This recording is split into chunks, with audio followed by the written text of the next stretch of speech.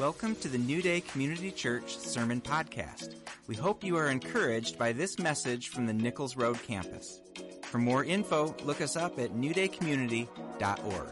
Today, I'm going to share with you on the book of John, the book of love. I don't know what you think of when you think of John. If you think of the Gospel of John, like the first thing I think of is the scripture, John 3:16.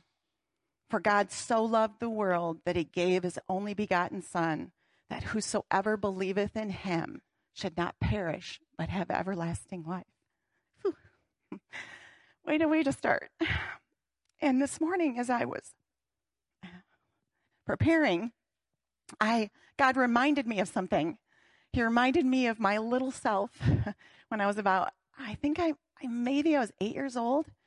And I grew up in a home where we attended a church, but we weren't Christians. It was just something you did. You just went to church on Sunday. At least I didn't have a personal relationship with Jesus. But in the summers were endless. And they seemed really long because when we were kids, we didn't go anywhere. We didn't do anything. We didn't have TV or video games. We went outside and threw rocks and played in trees. But there was a neighbor who invited us to come to a vacation Bible school. And it was just a group of us kids sitting on her front lawn. And it probably was only maybe an hour, maybe a half hour. This morning, as I remembered that, I memorized that scripture as a little girl. And I didn't get saved until numerous years later. But you know what? God puts a seed in your heart. And then he grows it. So I'm going to do a shameless plug for the children. Because Jesus said, let the little children come unto me. And it's not just your own children. It's the children of this family. So if that tugs on your heart, sign up for children's ministry. Because you just don't know. Like someday that little kid could be preaching to a whole group of people, which is amazing. So the book of John. So who wrote it? Well, the book of John is not actually signed. He didn't write, I wrote this book. He doesn't. But in the course of him talking, in the book, he mentions like lots of the disciples, but he never mentions John. But he refers to John in John 13:23. He says one of them, the disciple whom Jesus loved, was reclining next to him. Okay, well, it's kind of a big clue, right? But there's numerous times in the book that he refers to things that he would have had to been there to see. And because he talks about a first account of it, and then numerous, and so it rules out a lot of people, and it kind of skinnies the pool of who it could be. But then when it was written, it wasn't written until 85 to 90 A.D., and so the only one that was left was John, right? So he had watched all the other disciples be martyred. He was still there. And so we know that by 150 A.D., it was widely accepted that John, the son of Zebedee, was the author. Now, John is a radically different man at this point. He and his brother James were two of the disciples. He was the youngest of the disciples. And Mark 3:17 records the two as being sons of thunder, right? So they were kind of like, well, what would that look like? Well, we get a clue in Luke 9 when Jesus had sent they had gone to a Samaritan village to get things ready, but the people did not welcome Jesus. So when the disciples, James and John, saw this, they said, Lord, do you want us to call down fire from heaven and destroy them, right? Sounds like a thunderous reply, right? And Jesus turns and rebukes them because that wasn't his way, right? But the rest of the book, we learn that John is not quite the same, right? He's not all fire and brimstone. John's gospel is unique compared to the other gospels. So we have 4, and Matthew, Mark, and Luke, they consider the synoptic gospels, okay? So because they're similar in how they were written. They're more of a historical biography, which was normal for the time. They wrote to give an accurate account of Jesus's life. But John comes in much later, and he writes his gospel or his account, and he really wants to hammer home that who Jesus was. He was the Son of God. He already knows the other 3 gospels are in wide circulation. So he doesn't even, there's things in there that he doesn't even include. He doesn't include any parables, not a one. He does include the death and resurrection of Jesus. He only has 2 miracles that are similar to the other ones, the one where Jesus walked on water and where he fed 5,000. He also is the only one to record Jesus turning water into wine, the conversation Jesus had with the Samaritan woman, and the raising of Lazarus from the dead.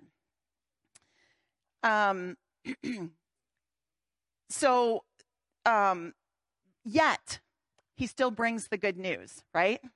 So the purpose of the book, different from the others, is to really focus on Jesus as the Messiah, the Son of God.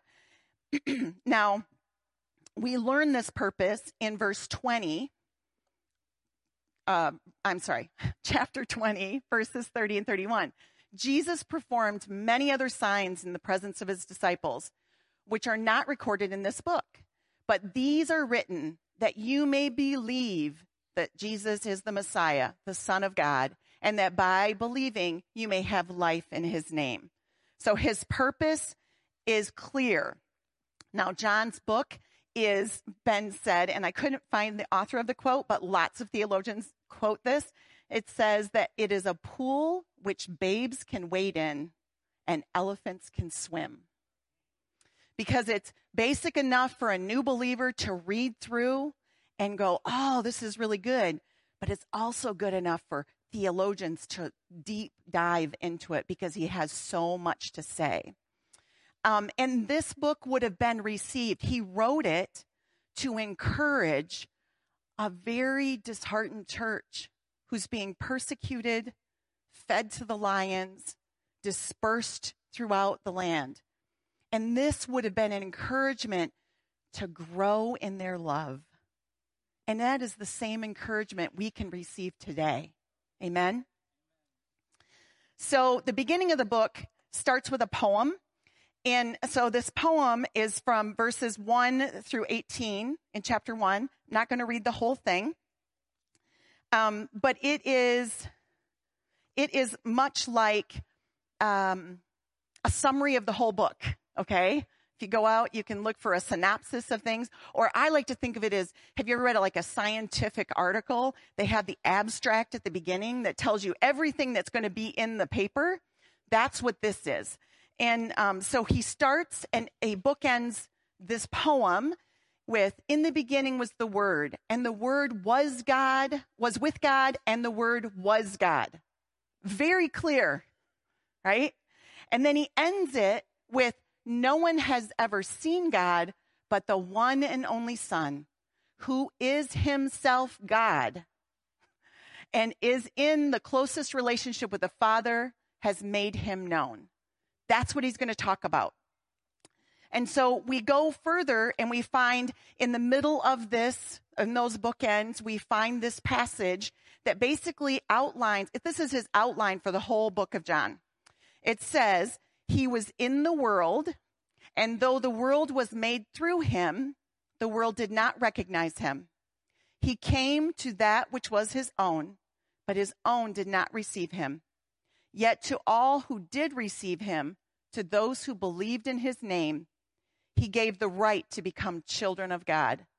We have seen his glory, the glory of the one and only Son, who came from the Father, full of grace and truth.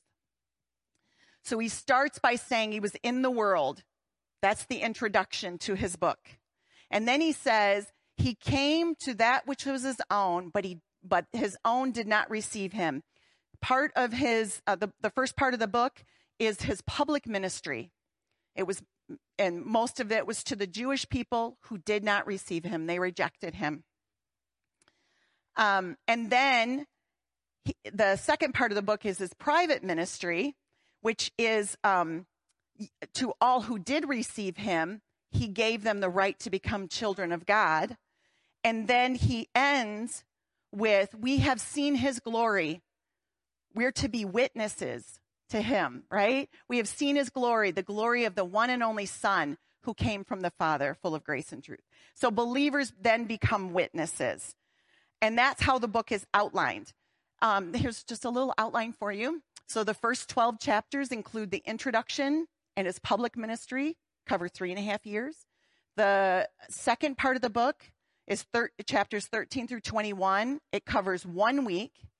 It is his private ministry and then the conclusion of the book. Okay? I like an outline when I'm reading a book. So something interesting that John does, he uses 7.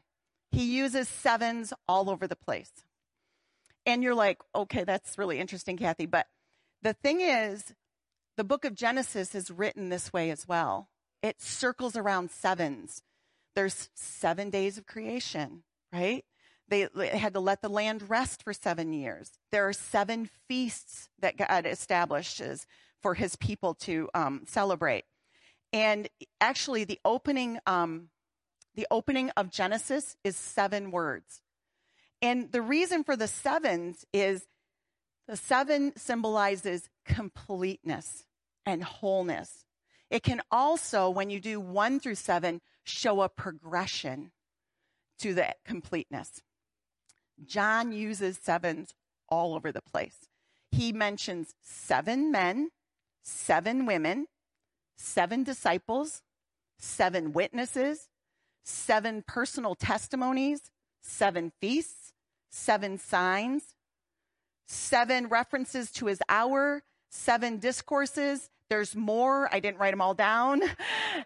And he wrote 7, Jesus said 7 metaphors of I am. And that's what we're going to talk about. Yeah, get ready. Hold on to your seat. So he used the word I am a lot. But the 7 metaphors, and we're going to talk about, we're going to deep dive into those. But I am would have been very significant to the people that he was talking to and he was writing to. Because if we go back to the Old Testament and we look in Exodus and we see Moses sees a burning bush, right? Like he's killed this Egyptian, his people are in slavery, it's all bad. He goes out to the wilderness, he's a shepherd, he's walking around, and he sees this burning bush. And he goes closer because it's like, but it's not being consumed. What's the deal with this? And then God talks to him. And he says, I want you to go back into Egypt and get my people free. Okay. That's pretty amazing.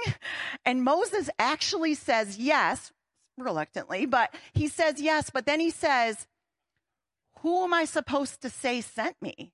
Like, I'm just going to go, hey, I'm here, I'm going to set you all free. Like, what is, Moses doesn't have any authority. And God says, you tell them that I am who I am. And you tell the Israelites, I am sent me to you. Now, I am, we translate it to Yahweh, which actually the original would be YHWH, no vowels. We don't know how they pronounced it because at some point they stopped saying his name because it was so sacred. But they knew that Jewish people would know when you said, I am, you were saying God's name, right? And so, so John is making a point. He goes and says, okay, Jesus said, I am, and then he uses a metaphor. So he bookends them with, or they kind of coincide with different miracles. Now, first of all, I want to make a point that what a metaphor is, just in case people are unclear of a metaphor. So a metaphor is a representation or a symbol of something. Like, life is a highway. Okay, well, life is not a highway, but we've heard that before. Or her eyes were like diamonds, right? The snow is a white blanket. Okay, well, the snow is not very warm, so I'm not sure but it looks that way, right? So it is a picture, a word picture, to help you understand what he's talking about. And these coincide with miracles or signs. Now, John specifically does not call them miracles. He calls them signs. And the reason he uses it in the original Greek, it's semeion. And that's because they were indications to look. They were supposed to point you to something. They were also meant to prompt you to do something. The same word is used when in Exodus, when the plagues happened. When God sent the plagues, they were signs. They were signs to say, Pharaoh, look, you need to let these people go. So John uses that term, and it's so that we can understand that we're supposed to do something or respond. I love this. It's a kind of a long quote. I want to read it to you. It's by Robert Plummer. A sign is something that Jesus does that points to his true identity. And if you simply understood it on the material level of a wonder work or a miracle, then you've missed the point. Whether it is changing the water into wine, whether it's feeding the crowd with bread miraculously, whether it's healing the blind man, throughout John sees that these are not just wonder works, but these are things that if you see through them as God intends, you see the true revelation of Jesus' identity. He is the bread of life. That he is the one who's come to give us sight, that he brings us the new wine of the coming age, and we celebrate that. So yeah. And so the miracles in themselves, yes, they benefited people, but the point was, look, here is the Messiah. Amen? So the first one we're going to talk about is, I am the bread of life. So to paint the picture, so this one day, and I love John, because he does go chronologically. Thank you so much. So he says this feast, and then he says this day, and then he says the next day. And so you know, like, how things are going. So Jesus feeds the 5,000 people with 5 loaves and 2 fish. Most people are familiar with that story, right? Well, the very next day, those same people come looking for Jesus, and they call out to him, "Hey, Jesus." And Jesus answers them with this. He says, "Very truly, I tell you, you are looking for me, not because you saw the signs I performed, but because you ate the loaves and had your fill. Do not work for food that spoils, but for food that endures for eternal life, which the Son of Man will give you. For on him, God the Father has placed his seal of approval." Then there's some discourse, and they're like, well, Moses gave us manna from heaven, and which is interesting because they're giving Moses credit for something God did. So think about that when they're like, oh, show us another sign, give us more food, right? And Jesus combats that with, I am the bread of life. Whoever comes to me will never go hungry. And whoever believes in me will never be thirsty. But as I told you, you have seen me, and still you do not believe. They reject him again.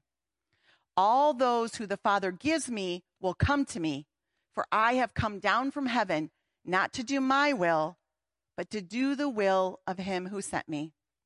For my Father's will is that everyone who looks to the Son and believes in him will have eternal life, and I will raise them up at the last day. He wants to make sure that you have your fill of him, so that you have eternal life. You know, isn't the world searching There's so many people who are empty. But even we can feel an emptiness. Do you feel like there's something that you haven't fulfilled, or you have a longing for something? Jesus is the only one that can satisfy. So I have a question for you today. Will you let Jesus satisfy your hunger?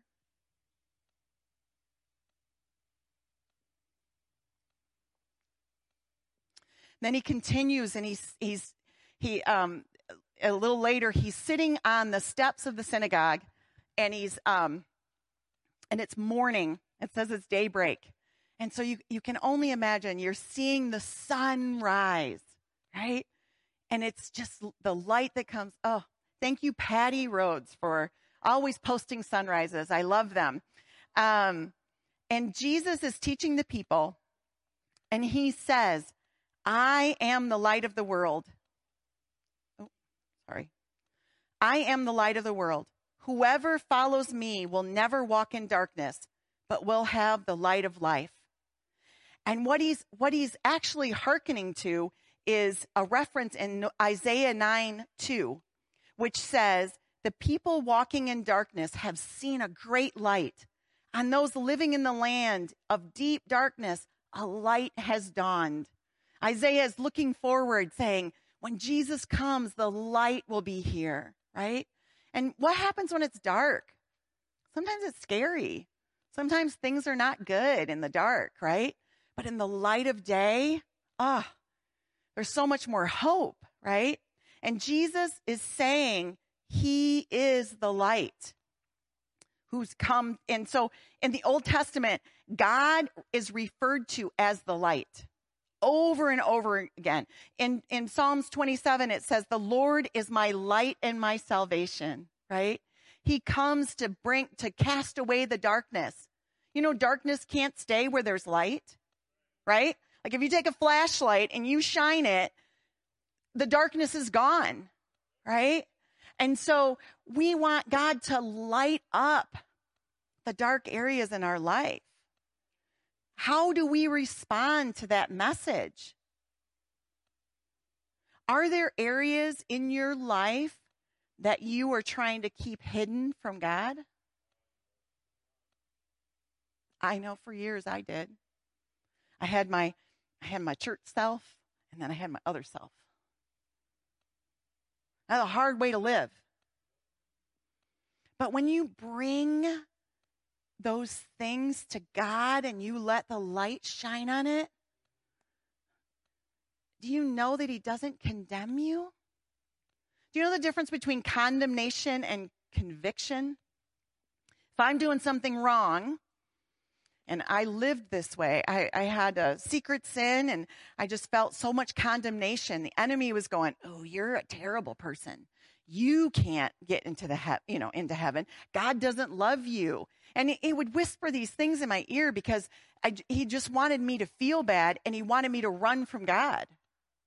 But conviction is when the Holy Spirit goes, hey, there's hope. Do you want out of that situation? Do you want the enemy off your back? Bring that thing to the light. If you're struggling with condemnation, man, run to Jesus and go, hey, look, here it is. He already knows. Spoiler alert. I don't know if you knew that, but he already knows. He already knows. But when you bring it to him, he's like, let me take care of that. Let me clean you up. Let me get rid of that thing for you. And it's hope, right? So my question to you today, will you let his light shine into your dark places? Now, then between this light and the next metaphor that Jesus uses, he heals a blind man. I'm so stoked about this story. I love this story. I'm telling you, this story is so good. So what happens is Jesus is walking along with his, people, and this blind man calls out that he wants to be healed. And they're like, oh, is he blind because, he sinned or something? And Jesus said, it was not that this man sinned or his parents, but that the works of God may be displayed in him. Another sign, right? They're pointing to what's going to happen. Darkness and light. He just told that story about light. He's the light, right? He's going to bring light into it. So he heals the guy. He spits in some mud, puts it on his face, says, go wash in this pool. And so he goes and does that. The Pharisees are furious. They haul the guy in and says, who did this? He goes, I don't know. It was just, he was blind. Hello. I don't know who did it. And so they let him go. And then they drag his parents in and they're like, hey, who did this to your son? Was he blind? They're like, yeah, he was blind. Well, how come he can see? I don't know. Now, you need to understand, we do not have a concept of this. We don't have a concept of this at all. The synagogue, the Pharisees, they were their life. If you were Jewish, you didn't want to get kicked out of your community. The community was more, I wish we understood how close their community was. We would benefit so much if we could be as close as that community was. So they were afraid. And so they didn't say anything. So they haul the guy in a second time. And this is so amazing. A second time they summoned the man who'd been blind. And they said, give glory to God by telling the truth. You better not lie to us. We know this man is a sinner. And the guy says, whether he's a sinner or not, I don't know. One thing I know, I was blind, but now I see. Amen. But he goes on. This is the part I'm stoked about. The Pharisees say, well, what did he do to you? How did he open your eyes? And he answered, I've already told you, and you did not listen. Why do you want to hear it again? Do you want to become his followers too? They hurled insults at him, okay? They're like, this fellow, you are his disciple. We are disciples of Moses. We know God spoke to Moses. But for this fellow, we don't even know where he comes from. And the man answers him. He says, now that's remarkable. You don't know where he comes from? Yet he opened my eyes. We know that God does not listen to sinners, yet he listens to the godly person who does his will. Nobody has ever heard of opening the eyes of a man born blind. If this man were not from God, he could have done nothing. Whoa. I'm like, the blind guy knew what he was talking about. And you know what the Pharisees did? They threw him out. That word means they excommunicated him. He's got nothing. He's got no family now. He's got no community. So Jesus comes to him. He finds out what happened, and he comes to him, and he says, do you believe in the Son of Man? And he responds, who is he, sir? Tell me so that I may believe in him. And Jesus said, you have now seen him. In fact, he is the one speaking to you. And the man said, I believe. And he worshiped him. He now has a family. Amen. Isn't that good? Oh, so good. So good. And right after this, Jesus begins to teach the people again. And he uses language they're very familiar with. He talks about a sheep pen or a sheepfold. And so this is what they typically looked like. And there would be a gate, like that little opening. And so it was either a gate or a door. You could call it whatever you want. But sometimes there would be a gatekeeper there because many shepherds would bring their sheep in. But he basically was like, yeah, you belong and you don't belong. Okay? And so Jesus says, I am the gate of the sheep, right? In John 10, he says, verily, verily, I tell you, I am the gate for the sheep. All who come before me are thieves and robbers, but the sheep have not listened to them. I am the gate. Whoever enters through me will be saved. They will come in and go out and find pasture. The thief comes only to kill, steal, and destroy. I have come that you may have life and life to the full. The the blind man who's now seeing would be sitting there going, I know who he is. I get to go, you get to go home. He gets to be in the sheepfold, right? Because Jesus is the gate. If you go through Jesus, you get to come home, right? Have you walked through that door? Have you walked through the door that leads to eternal life? Is Jesus your Savior? Is he the one that let you in? Are you that's the only way in, right? And then he continues and he talks about being a good shepherd. Again, language they're very familiar with. The Old Testament is full of imagery about a shepherd being a good leader. David, right? And the most and we know the most famous scriptures, Psalm 23. The Lord is my shepherd, I lack nothing. Ezekiel 34, Ezekiel is reprimanding, God is reprimanding the people who are the leaders for not taking care of the people. And he says in verse 23, and I will set up one shepherd over them, and he shall feed them. Even my servant David, he shall feed them, and he shall be their shepherd.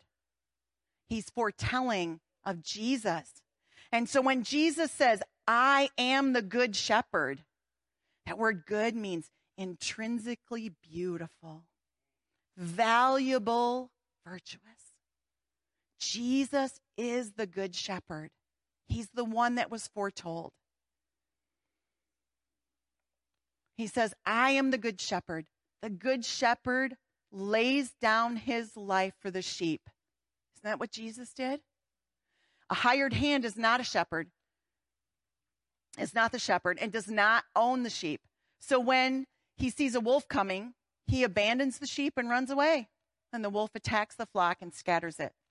The man runs away because he is a hired hand and cares nothing for the sheep. Hello, Pharisees. I am the good shepherd. I know my sheep and my sheep know me. Just as the Father knows me and I know the Father, and I lay down my life for the sheep. Still in his public ministry, he's declaring what he's going to do. He's going to lay down his life. And the blind man sitting there would have gone, oh, he's the one. He's the shepherd.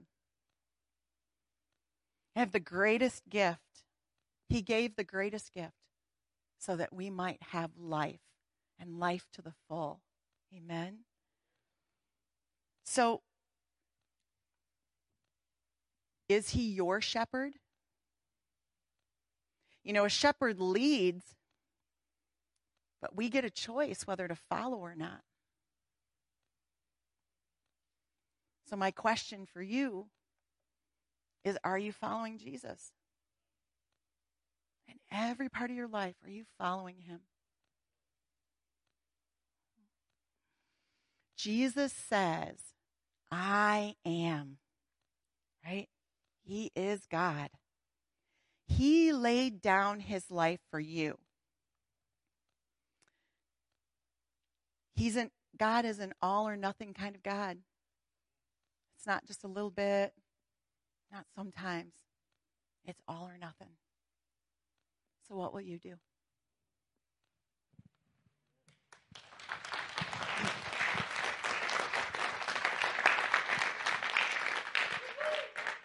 Well, stand up if you would, and let's respond for a minute here.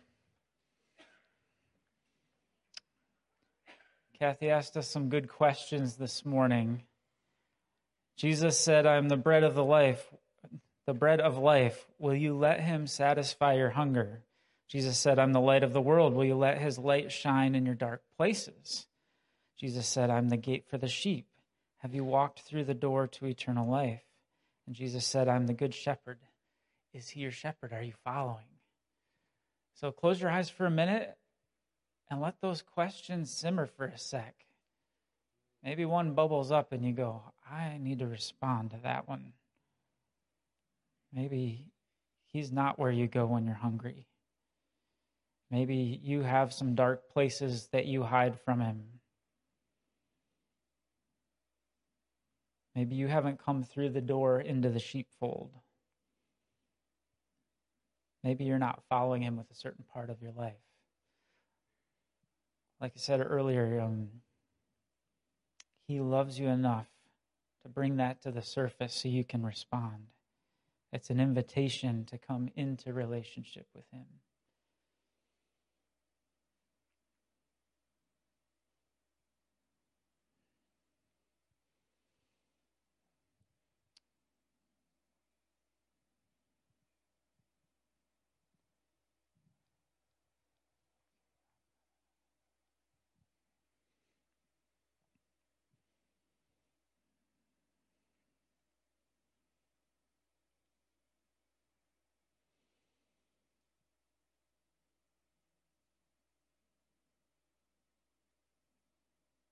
Lord, thank you for what you're revealing to us.